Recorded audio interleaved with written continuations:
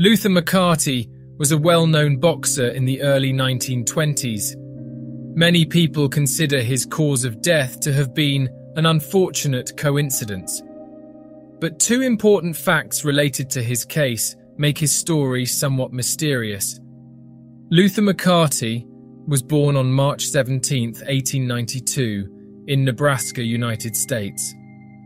Records state that his mother died the following year. His father suffered from obesity, and it was difficult for him to take care of his two children. Perhaps that was why Luther spent his adolescence very worried about his health. As a teenager, he always ate well and trained in the gym. He discovered boxing through a friend and aspired to be a professional athlete.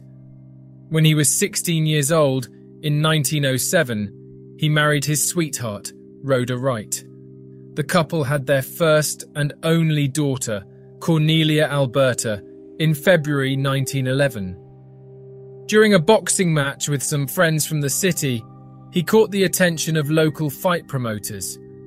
In 1910, he replaced a fighter named Yank Kenny, who had left town the day before a fight. Luther fought so well that in January 1911, a month before his daughter was born, and at age 19, he made his professional boxing debut. In a brief match against Watt Adams, he won in just 2 rounds with a knockout. The fighter had already caught the attention of many due to his 1.95 meters height. His career began to take off meteorically. Luther had 7 more official fights that year. The first of them was against the legend Joe Grimm, who was known for his iron chin. Despite Luther's best effort, the fight ended in a draw. Joe was a hard man to defeat, so a draw was a victory. Of the other 6 fights, 5 ended with a knockout win for Luther. His reputation grew, a superstar was emerging, and he became a real contender for the formidable Jack Johnson, one of the toughest fighters of the early part of the century. The future looked very bright for the boxer. In 1912, more fights were organised and Luther decisively won the vast majority of them.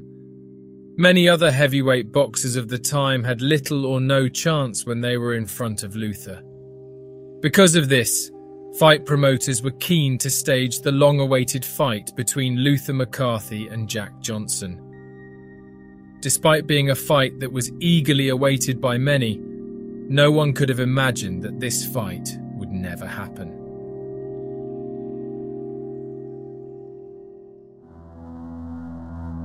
On May 24, 1913, at the age of 21, Luther was at the Tommy Burns Arena in Calgary, Canada, to fight Arthur Pelkey. When the boxers were about to be presented to the public, a local pastor asked to enter the ring and make an announcement to a 6,000-strong crowd. This was an unusual request, but the organisers authorised it as he was well known and respected within the community. What would be strange was the coincidence of his words with what was to happen minutes later. I would like to thank those present who contributed to this fight. Part of your ticket price will be used to buy the bell for our church. Your coins will buy a souvenir for God's house, and this will be a credit to all of you in the big book. Everyone must take credit in the big book, for no one knows who or when the great arbiter of the universe, our Lord, will call us to his side. Thank you very much. The bell sounded and the fight began, but it didn't even last 1 round. About 2 minutes in, Arthur punched Luther's chest just above his heart. He fell heavily, and the referee, Ed Smith, started counting. Luther lay motionless on the canvas. The referee paused. He knew something was wrong and immediately summoned the medic. After 8 minutes, Luther McCarty was pronounced dead. His opponent was so confused that he stared wide-eyed for a long time. How could just 1 blow extinguish a life? The exact cause has never been fully determined. At first it was believed that the cause was heart failure, but they found that Luther's neck was practically broken. Researching further, they learned that Luther had fallen from a horse in the days before the fight and dislocated a neck vertebrae. Arthur Pelkey's blow likely worsened the dislocation, thus causing Luther's death. The mystery of this case is not only the fighter's unexpected death, but also two inexplicable facts that happened shortly after. While Luther lay on the floor and the referee was counting, an ethereal light was seen in the ring. But this light illuminated just the motionless body of the fallen boxer, shocking the spectators. The only known photo taken of this moment has been debated to this day. Stories circulated that this photo had been faked or simply doctored to sell newspapers, but many in the arena claimed that the light was genuine. And this photo isn't the only inexplicable event which occurred at the arena.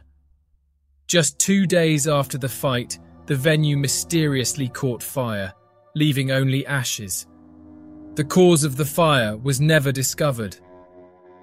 A neck broken in an unusual way, an ethereal light coinciding with the death of a pugilist, and a fire may not be connected and be just a coincidence. But these facts have remained a mystery for more than a century. Luther McCarty died on May 24, 1913, at age 21, leaving his 22-year-old wife and 2-year-old daughter.